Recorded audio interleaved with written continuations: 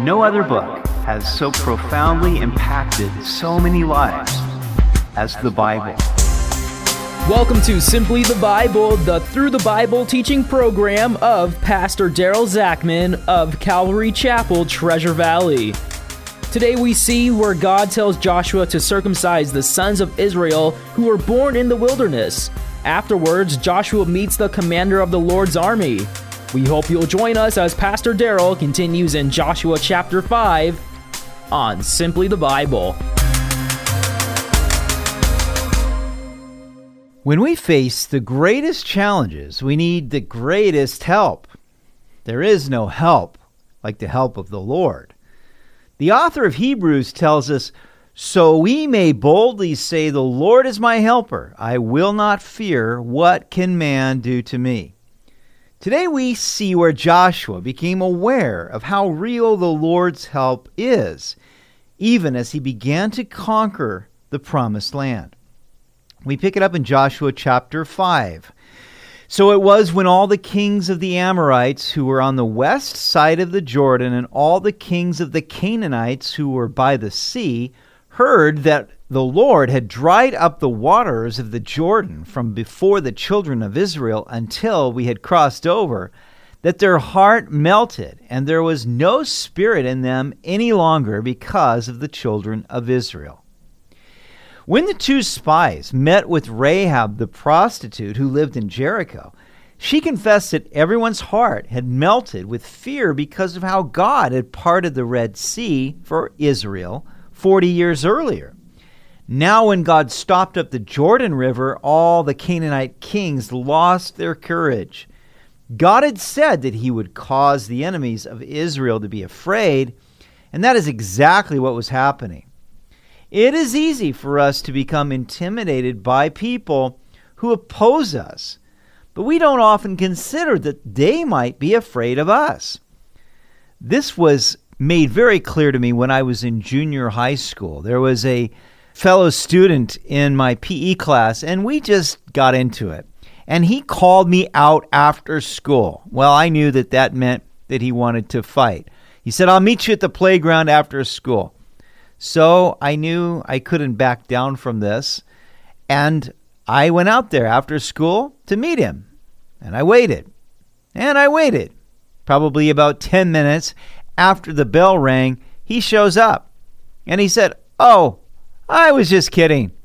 And he left. And I realized at that point that he was just as scared to meet with me as I was to meet with him. But we don't often think that. When we're scared, we don't often think that others might be more scared than us. Proverbs 28:1 says, "The wicked flee when no one pursues, but the righteous are bold as a lion." Verse 2, "At that time the Lord said to Joshua, 'Make flint knives for yourselves and circumcise the sons of Israel again the second time.'" Now, this seems like an unusual command for an army preparing to go into battle. It would take the men a good 3 to 4 days to recover from the surgery of circumcision. In the meantime, they would be sitting ducks. But God was teaching them lessons of faith and obedience. It would take faith to trust that God would protect them, and this would be an act of obedience for God's covenant people. So Joshua made flint knives for himself and circumcised the sons of Israel at the hill of the foreskins. And this is the reason why Joshua circumcised them. All the people who came out of Egypt, who were males, all the men of war, had died in the wilderness on the way after they had come out of Egypt. For all the people who came out had been circumcised, but all the people born in the wilderness on the way as they came out of Egypt had not been circumcised. For the children of Israel walked 40 years in the wilderness till all the people who were men of war who came out of Egypt were consumed because they did not obey the voice of the Lord, to whom the Lord swore that he would not show them the land which the Lord had sworn to their fathers that he would give us, a land flowing with milk and honey. Then Joshua circumcised their sons, whom he raised up in their place, for they were uncircumcised. because they had not been circumcised on the way.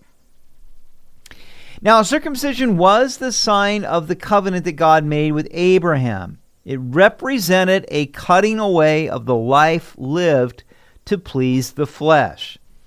During the 40 years in the wilderness, the sons born to the Israelites were not circumcised on the 8th day after their birth, as God commanded Abraham to do. Before they would be prepared to enter the land of their inheritance, they would need to obey the commandment. It was the mark in their flesh that they were turning away from sin to follow the Lord. It was time for them to celebrate Passover, but the law clearly specified that no uncircumcised male could participate in the Passover feast. Therefore, before they took another step, they needed to take care of this. Under the new covenant, the circumcision that we are called to is the circumcision of the heart, the cutting away of the sinful lusts of our heart, so that we may wholly follow Christ. This is our sanctification as God's covenant people. So it was, when they had finished circumcising all the people, that they stayed in their places in the camp till they were healed. Then the Lord said to Joshua, "This day I have rolled away the reproach of Egypt from you." Therefore the name of the place is called Gilgal to this day. Now Gilgal means rolling. And they had rolled away the foreskin, and they had rolled away the reproach of Egypt. Not everyone agrees on what this rolling away the reproach of Egypt means. Some think it refers to rolling away Egyptian idolatry. Others think that it refers to the way the Egyptians reproached Israel when they failed to go into the promised land 38 years earlier. I see it as simply referring to leaving Egypt behind once and for all. Egypt is a picture of the world. 40 years in the wilderness had proven that it was easier to deliver Israel out of Egypt than to deliver Egypt out of the hearts of the children of Israel. But now Egypt and all it represented was cut away and put behind them. What a miracle it is that our sin, shame, and pain can be rolled away from us and we can be set apart for Christ. This happens when we surrender ourselves to Christ and submit to the knife of His Word applied by the Holy Spirit as He puts to death the lusts of our flesh. Thus, our reproach is rolled away and we are prepared to serve the Lord and enter the land of our inheritance. Verse 10, Now the children of Israel camped in Gilgal and kept the Passover on the 14th day of the month at twilight on the plains of Jericho. And they ate of the produce of the land on the day after the Passover, unleavened bread and parched grain on the very same day. Then the manna ceased on the day after they had eaten the produce of the land.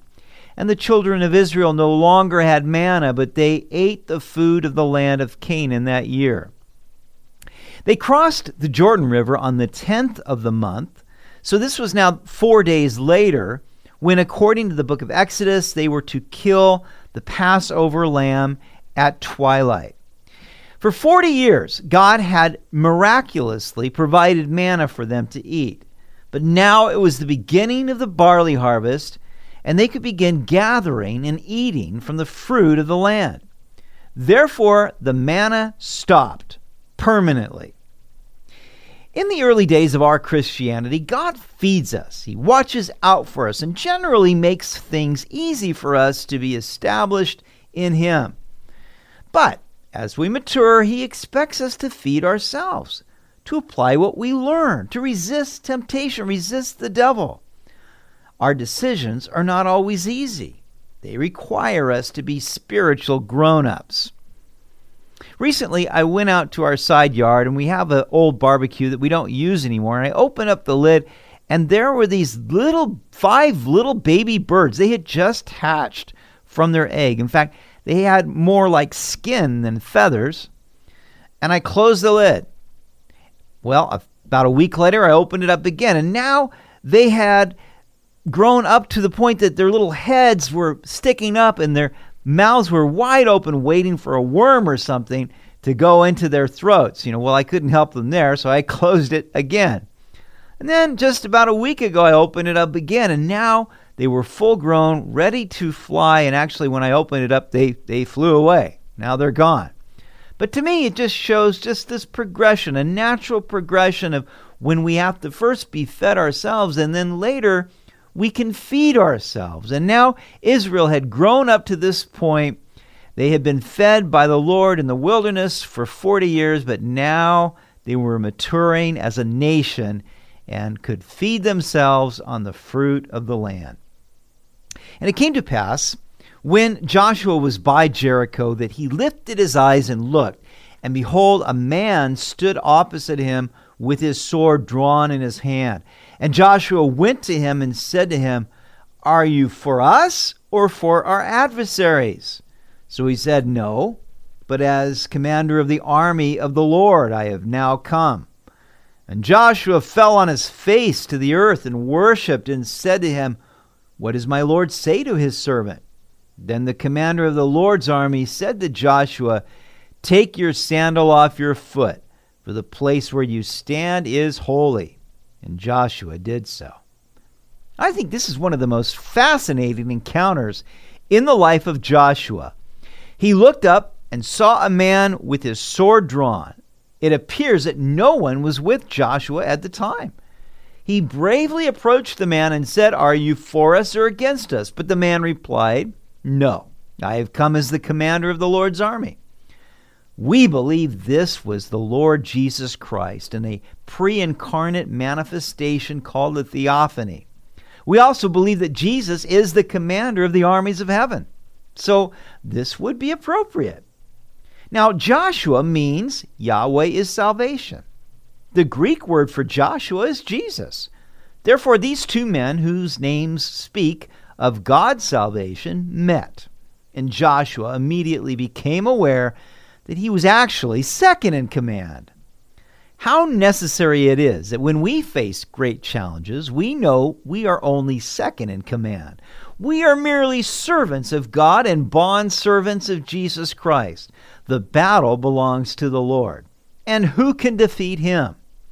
What a great encouragement this must have been to Joshua as he prepared to go against the stronghold of Jericho. What could Joshua do but worship?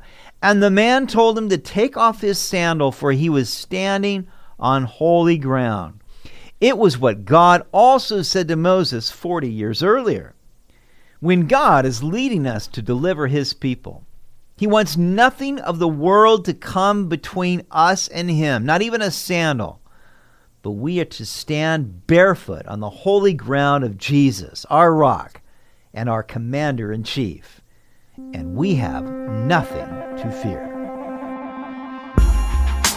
You've been listening to Simply the Bible, the Through the Bible teaching program of Pastor Daryl Zachman of Calvary Chapel, Treasure Valley.